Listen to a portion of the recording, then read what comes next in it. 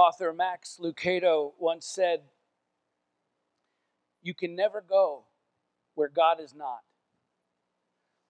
I think one of the realities of being a Christian that is probably most difficult for Christians to grasp is the fact that God is always with us, that we're never actually without His power or presence in our lives. And I know most of us probably grasp that concept philosophically. It's not that we have a hard time with the idea that God is always with us. It's living our lives in ways that actually reflect the reality that He is in fact always there, always with us, always present. It's the actuality that the power and presence of God is always present with you that I think we struggle with tremendously. Because when you look at how we live our lives, particularly when we are under pressure, I think there's too often too little fidelity evident in how we react to that pressure with our belief that God is actually right there with us in the midst of that pressure. There seems so often to be a disparity between what we say we believe about the power and presence of God always being with us and the way we actually respond to difficult circumstances. In fact, I think the actions of Christians far too often betray what we say we believe about the presence of God. And I think the reason for that is the fact that God very often doesn't respond to our circumstances, our crisis, the pressure we're feeling the way that we want Him to, or the way that we think He should. And so we mistake Him not responding to our circumstances the way we want Him to, or seemingly not responding at all. We mistake that with Him not actually being present with us in those circumstances, which we actually have a dramatic example of in our story today as we continue our sermon series working our way through 1 Samuel. Even though God is present, you understand, listen, no matter what is happening in your life, no matter how big the mess may be that you find yourself in, or maybe that you've gotten yourself into, God is always with you. His power and presence in your life may not look the way you want it to or think it should. He may not respond how you'd like for Him to. He may not give you what you want when you want it, but that does not mean He isn't with you. Because if you're a true believer and follower of Jesus Christ, and listen, no matter what, God is with you. He said to Moses in the face of his enemies, "Be strong and courageous. Do not fear or be in dread of them, for it is the Lord your God who goes with you. He will not leave you or forsake you." Deuteronomy 31:6. He said to Joshua in the face of tremendous pressure, "Have I not commanded you, be strong and courageous? Do not be frightened and do not be dismayed, for the Lord your God is with you wherever you go." Joshua 1:9. He said to Isaiah, "Fear not, for I am with you. Be not dismayed, for I am your God. I will strengthen you. I will help you. I will uphold you with my righteous right hand." Isaiah 41:10. And he said to the rest of us, "Behold, I am with you always to the end of the age." Matthew 28:20. This is who our God is. Always present. Always with you, always working on your behalf, even when He seems silent, even when you have no idea how you're going to deal with whatever it is you may be facing. Listen, God is always with you. The Apostle Paul said, "For I'm sure that neither death nor life, nor angels, nor rulers, nor things present, nor things to come, nor powers, nor height, nor depth, nor anything else in all of creation will be able to separate us from the love of God in Christ Jesus our Lord." Romans 8:38 and 39. Not one thing in all of creation can separate us from His love. And what does that love look like? Romans 5:5. God's love has been poured into our hearts through the Holy Spirit who's been given to us. God's presence in our lives is how His love is expressed in our lives. And so look, there's no way around it, and there's no two ways about it. God is with you no matter how much pressure you're facing, No matter how present or how absent he may seem to be, you cannot escape or outrun or somehow lose God's presence in your life. And of course, that's the part we like to hear, and we should. But there's more to it than that. Because there are some other things you cannot do when it comes to God's presence in your life. And until you understand what those things are, you will never understand how his power and presence are working in your life when it seems like he's not working at all, which is what this story is about today. So let's pick it back up where we left off last time and see what this story has to teach us about how God's power and presence works in our lives even when it seems like he's absent. We'll begin at 1 Samuel chapter 4. With the first 11 verses. 1 Samuel 4, 1 through 11. And the word of Samuel came to all Israel. Now Israel went out to battle against the Philistines. They encamped at Ebenezer, and the Philistines encamped at Aphek. The Philistines drew up in line against Israel, and when the battle spread, Israel was defeated before the Philistines, who killed about 4,000 men on the field of battle. And when the people came to the camp, the elders of Israel said, "Why has the Lord defeated us today before the Philistines? Let us bring the ark of the covenant of the Lord here from Shiloh, that it may come among us and save us from the power of our enemies." So the people sent to Shiloh and brought from there the ark of the covenant of the Lord of hosts, who is enthroned on the cherubim. And the two sons of Eli, Hophni and Phinehas, were there with the ark of the covenant of God. As soon as the ark of the covenant of the Lord came into camp, all Israel gave a mighty shout, so that the earth resounded. When the Philistines heard the noise of the shouting, they said, "What does this great shouting in the camp of the Hebrews mean?" When they learned that the ark of the Lord had come to the camp, the Philistines were afraid, for they said, "A god has come into the camp." And they said, "Woe to us, for nothing like this has happened before. Woe to us! Who can deliver us from the power of these mighty gods? These are the gods who struck the Egyptians with every sort of plague in the wilderness. Take courage and be men, O Philistines, lest you become slaves to the Hebrews as they have been to you. Be men and fight." So the Philistines fought, and Israel was defeated, and they fled every man to his home. And there was a very great slaughter, for 30,000 foot soldiers of Israel fell, and the ark of God was captured, and the two sons of Eli, Hophni and Phinehas, died. The Philistines, who show up in both Judges and Samuel, were one of the sea peoples who migrated across the Aegean and settled on the coastal plain of southern Palestine about 1200 BC, roughly the same time as the Israelites. And there they established a league of city-states. And not only were they skilled in metallurgy, in fact, they were the first people in Canaan to process iron, which means they had Greek military equipment such as helmets and shields and chainmail armor, swords and spears before anyone else did.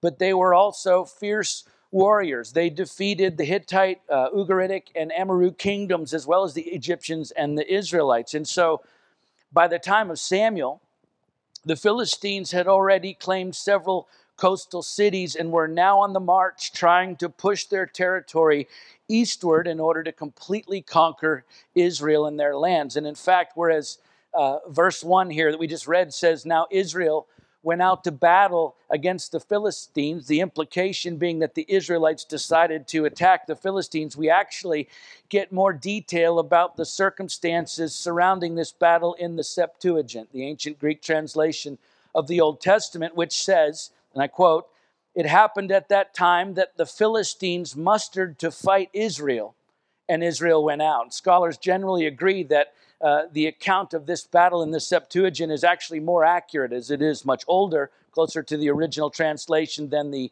Masoretic text, which is what most of our English Bibles are based upon or translated upon. So the Philistines actually attack Israel and soundly defeat them, killing 4,000 of God's people, which baffles the Israelites. And so the elders, these were the senior tribal leaders who were regularly called upon to make important decisions for Israel, as we see throughout the Old and New Testaments. They asked the question, why has the Lord defeated us today before the Philistines? So they clearly recognize God's sovereignty over their lives, even when being attacked and defeated by their enemies. They acknowledge the fact that ultimately it is God who's in control of all things. Listen, even the hard things, right? Why has the Lord defeated us today before the Philistines? Which was the right question to ask. Why did God allow us to lose this great battle? Which is also what makes their next decision so befuddling, so strange, because instead of seeking the will of that same sovereign God, whose desire was for them to repent and return to worshiping Him, as we'll see in the coming chapters, instead they make a decision totally independent of God to carry the Ark of the Covenant into battle with them. The Ark of the Covenant was a wooden box made of acacia wood and overlaid with gold. And it contained the stone tablets of the covenant and omer of manna and Aaron's staff. But most importantly, it was the visible sign of the power and presence of God, as two golden cherubim on top of the ark served as the mercy seat where the Lord would meet with His people and give them His word, as we see in Exodus 25:22. But just to be clear, the ark itself wasn't the power and presence of God. It was a symbol of the power and presence of God. Okay, at the end of the day, it was a wooden box that was covered with gold.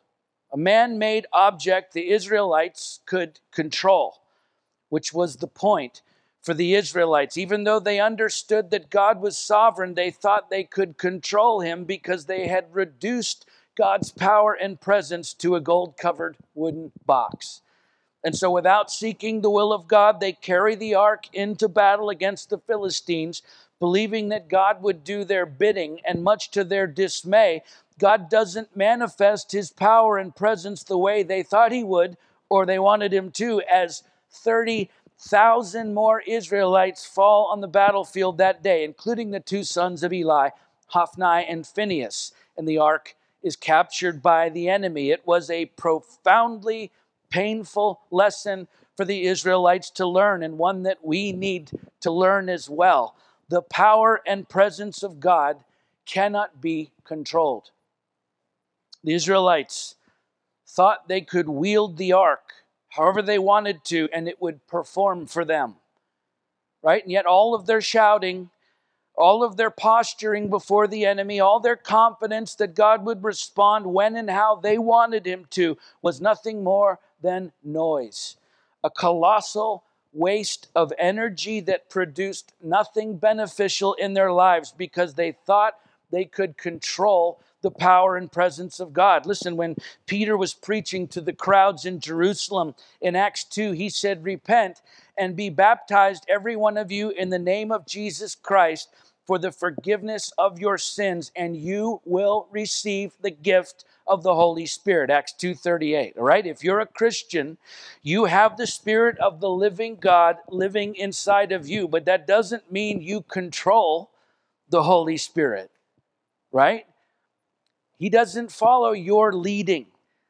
No, you're supposed to follow His leading. The Holy Spirit isn't a genie in a bottle who's there to answer our beck and call. And yet that's exactly how we treat Him much of the time.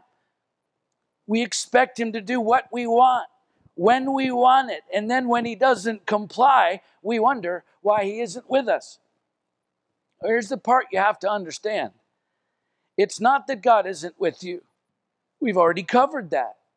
God is always with you. By the way, He was still with the Israelites even after the ark was captured, as we'll see in the coming chapters. When God doesn't do what you want Him to do, when you want Him to do it, that doesn't mean He's not with you. It simply means He's not controlled by you. Which leads us to the bigger and really the far more important question. Are you willing to follow a God you cannot control? Because I'll just tell you, most people aren't. We like the idea of the power and presence of God in our lives, but we want it on our own terms. We believe that God is sovereign often while rejecting His sovereignty in our lives. And then we wonder why we're not getting what we want. Listen, sometimes the greatest evidence of God's sovereignty in our lives is us not getting what we want. Okay, the Spirit of God is inside of us, which means through Christ, we now have unfettered access to God. We have the freedom to seek Him and His leading and His will for every single situation we face in this life, which He cares about, by the way, more than we do. He cares deeply about every moment of your life more than you do. And so when you're facing the most difficult circumstances in your life, when you're under the most pressure, you'd better believe God has something to say to you about that. He absolutely has a direction for you to follow, an answer to that question, a way through those circumstances, whatever it is. And yet, if you don't even bother to seek His face before confronting that pressure, those circumstances, if you don't take time to listen for His voice before trying to fight the battles that confront you because you want to handle things your way instead of His way, then listen, you're not following God at all. On the contrary, you're expecting Him to follow you. But listen, we serve a God who cannot be controlled. And so I'm just telling you, until you learn to submit your life, not surrender. We'll talk about that next, okay? Until you learn to submit your life to the Spirit of God who is always present, always with you, until you learn to fully submit your life to Him, you're going to constantly struggle with the feeling that maybe God isn't with you every time He doesn't appear to be working in your life. And yet again, it's not that God isn't with you. It's simply that He doesn't answer to you. The power and presence of God cannot be controlled. The Holy Spirit doesn't submit to us. We must submit to Him. And look, we talk about surrendering our lives to Christ a lot in church, which sounds really good, except that surrendering your life to Christ is nowhere to be found in Scripture. The Bible does not command us to surrender our lives to Christ, but over and over and over and over again, it does command us to submit our lives to Christ, and for good reason. Listen, when a soldier surrenders, he kneels before his enemy, lays his weapons down, and says, I give up, which is exactly what the enemy wants us to do.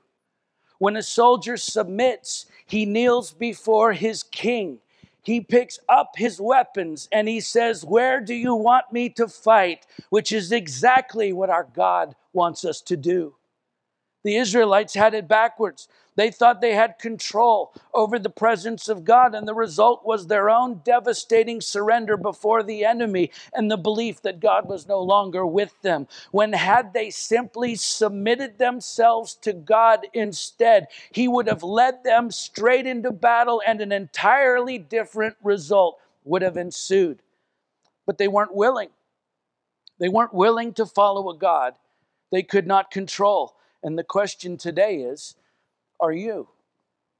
Author John Ortberg once said, the biggest difference between you and God is that God doesn't think He's you.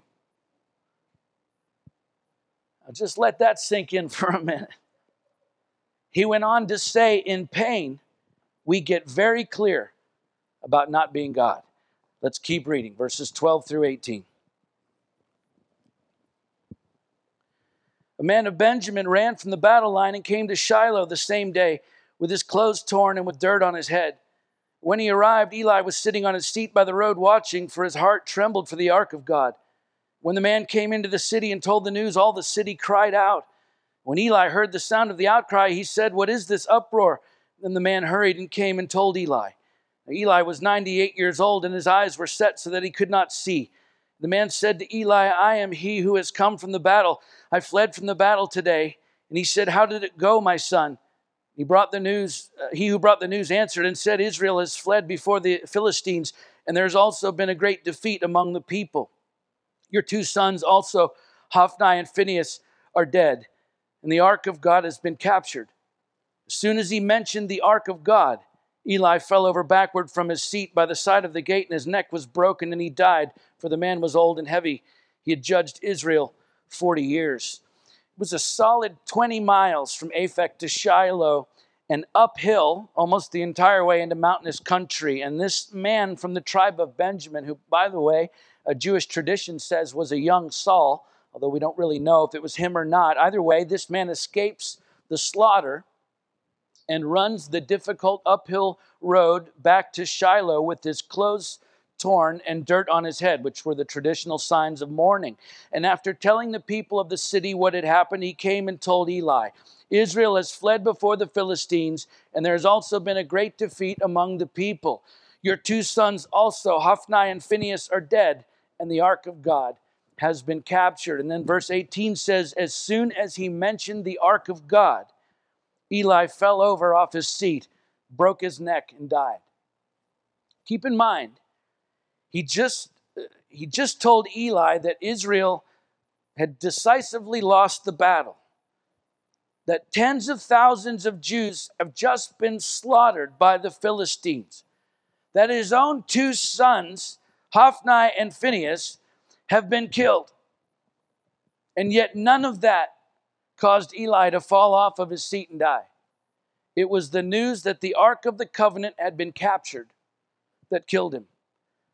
The truth is, Eli was right to be more concerned about the power and presence of God in the midst of his people than he was about anything else, including his own family. And of course, he ruled Israel for 40 years. He understood the significance of the Ark of the Covenant. The mistake that Eli made was the same mistake they all made. He thought the power and presence of Almighty God was contained in a box. And so it stood to reason, as far as Eli and the Israelites were concerned, whoever possessed the box possessed God. And so in that moment, just as the ark is lost to the Philistines, Eli loses all hope, and he falls over and breaks his neck and dies. Honestly, it's really not all that different from how we so often view God today, when we act as if he's somehow contained or limited in what he's able to do based on our circumstances or expectations. But listen, the power and presence of God cannot be contained. Okay, there's never a situation that you will ever face in your entire life where God is limited in what he's able to do because of your circumstances or expectations. God is limitless. He's all powerful. He is all present, and he is all knowing. That was true in the Old Testament. It was true in the New Testament. And it is true today. Just because the Ark of the Covenant was a way that God chose to move on behalf of his people, it doesn't mean it was the only way God could move on behalf of his people, but it was the only way they could envision him moving on their behalf, because their expectations had him contained in a gold-plated box. Okay? We have these expectations about how we think God is able to work on our behalf when we find ourselves especially in difficulty. And then when God doesn't work on our behalf the way we expect him to, we start to lose hope, because in our minds, we've limited what God can do according to those circumstances or our expectations of him. See, the Israelites were focused on the ark of God instead of on the God of the ark. And in their minds, he was contained in that box. And if we're not careful, listen, in our minds, we'll keep God contained in the expectations of what we think he's able to do, instead of seeing him for what he truly is: an uncontainable, unstoppable, unchangeable, unlimited, immovable, indefinable, all-consuming, all-powerful, ever-present God. Okay? God wasn't unprepared for the ark to be captured by the Philistines. He wasn't freaking out inside that box, wondering what was going to happen to him now that the ark had changed hands. Right? When we're facing great obstacles in our lives, God doesn't need time to prepare for it. We do.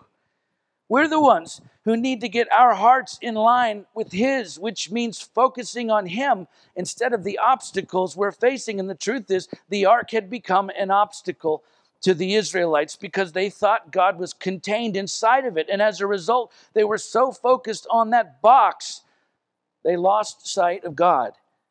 And likewise, we can become so focused on the pressures of this life, difficult circumstances, obstacles in front of us, that we lose sight of God and the fact that He's not limited by our circumstances and cannot be contained within our expectations of what we think He should be doing. No, God is uncontainable and He is always with us. And by the way, He's able to do far more abundantly than all we ask or even think, according to what?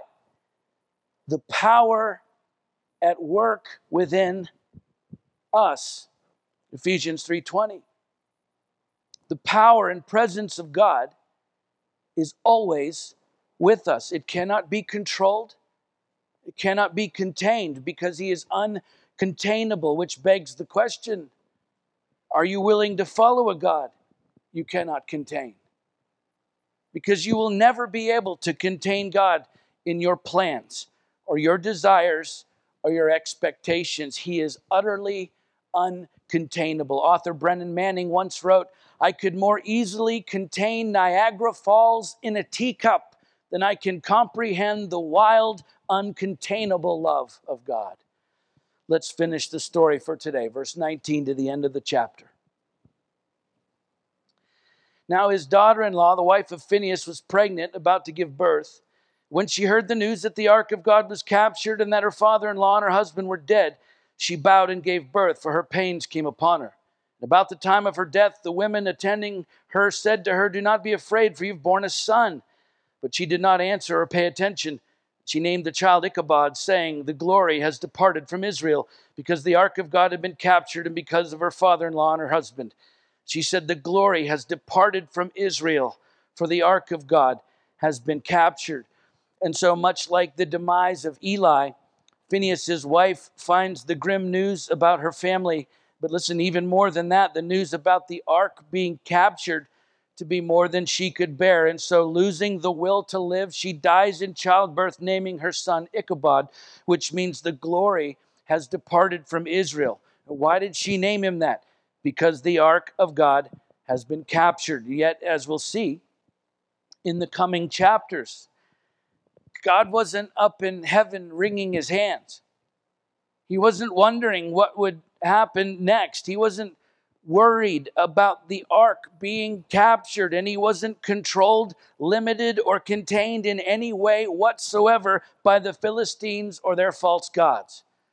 On the contrary, the display of God's glory among His people was actually just about to get started, because again, as we'll see in the coming chapters, as the story unfolds, the people finally begin to recognize their dependence upon God Himself rather than on an ark or any other religious presumption. And so they humble themselves before Him. And as a result, He does mighty works among them, which simply proves that the power and presence of God cannot be extinguished. We may be blind to it, just as Eli lost his physical sight. We may lose our spiritual vision because of our own assumptions about God, which is exactly, by the way, what pride and presumption do. They blind us to the power and presence of God in our lives, but that doesn't mean God isn't still working on our behalf. In fact, the entire next chapter, while the ark is in Philistine hands, God is ever working on behalf of His people. They just couldn't see it because they thought He was no longer with them because of their assumptions about the ark. Okay? Just because you cannot see God working, and just because He isn't working the way you expect Him to or want Him to, doesn't mean He isn't working. You just can't see it. The fact is, there is no magnitude of trouble in your life that can ever extinguish the power and presence of God in your life. And the quickest way for you to see His power and presence manifest in your life is to humble yourself before Him and submit your life to a total dependence upon Him. That's why when God said to Paul when he was struggling, my grace is sufficient for you, for my power is made perfect in what? Weakness. And then Paul replies with, therefore I will boast all the more gladly of my weaknesses. Why? So that the power of Christ may rest upon me. For the sake of Christ, then, I'm content with weaknesses, insults, hardships, persecutions, and calamities. For when I am weak, then I'm strong. 2 Corinthians 12, 9 and 10. You see, God's power and presence are perfectly manifested in your life when you are weak and humbled, which is exactly what happened with the Israelites. The moment they become weak and humbled, God manifests his power and presence in overwhelmingly miraculous ways. It was true of the Israelites, it was true of the apostles, and it is true of us. And yet, how many of us can honestly say we're content with weaknesses? How many of us are content with insults? Are you content with hardships? Content with persecutions? How many of us can say we're content with calamities? Right? If we freak out when we can't find toilet paper at the grocery store, how are we ever going to be content when real weaknesses and insults and hardships and persecutions and calamities come? You see, it's not that God isn't working in your life when things don't go your way. It's the assumption that God always wants things to go your way that blinds you from being able to see him actually working in your life. His power and his presence is always with you no matter what you're going through. And the quickest way to see that power and presence manifested is to humbly embrace your own weakness and learn to submit, to rely on him for what you need. Listen, every need, every physical need, every emotional need, every spiritual need. It's recognizing our total dependence upon God that opens our eyes to the power and presence of God. Did you hear me? Recognizing our total dependence upon God is what opens our eyes to the power and presence of God. The power and presence of God, by the way, that cannot be extinguished by any other power in this world. Scottish evangelist and author Oswald Chambers once said, "Every element of our own self-reliance must be put to death by the power of God." Fact is, God doesn't always work in your life the way you expect him to, right? His power and his presence may not always look like you wish it did or think it should. He may not respond how you'd like for him to. He may not give you what you want when you want it, but that doesn't mean he isn't with you. The truth is, if you're a Christian, if you're a child of God, then no matter the depth of your hurt, no matter the weight of your circumstances or the seeming hopelessness of your future, God is with you. And his power and his presence are at work in you. And as long as you understand that power and that presence is not something you can control or contain or extinguish, but rather in the depths of your own weakness, if you will humbly embrace a total dependence upon him, then you will experience his power and presence in your life in ways you've never dreamed of. Because no matter what you're going through, God loves you and he is with you. Let's pray.